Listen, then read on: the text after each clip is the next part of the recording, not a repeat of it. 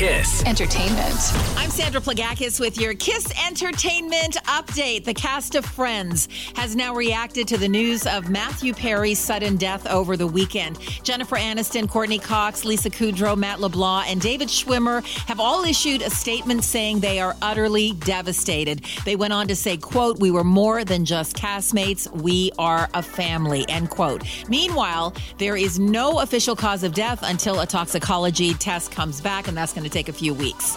New Kids on the Block have announced the Magic Summer Tour 2024. Kicks off next summer, hits 40 cities across North America with special guests Paula Abdul and DJ Jazzy Jeff. They have one lone Canadian date, Toronto, August 17th at Budweiser Stage. The ticket pre-sale starts this Thursday.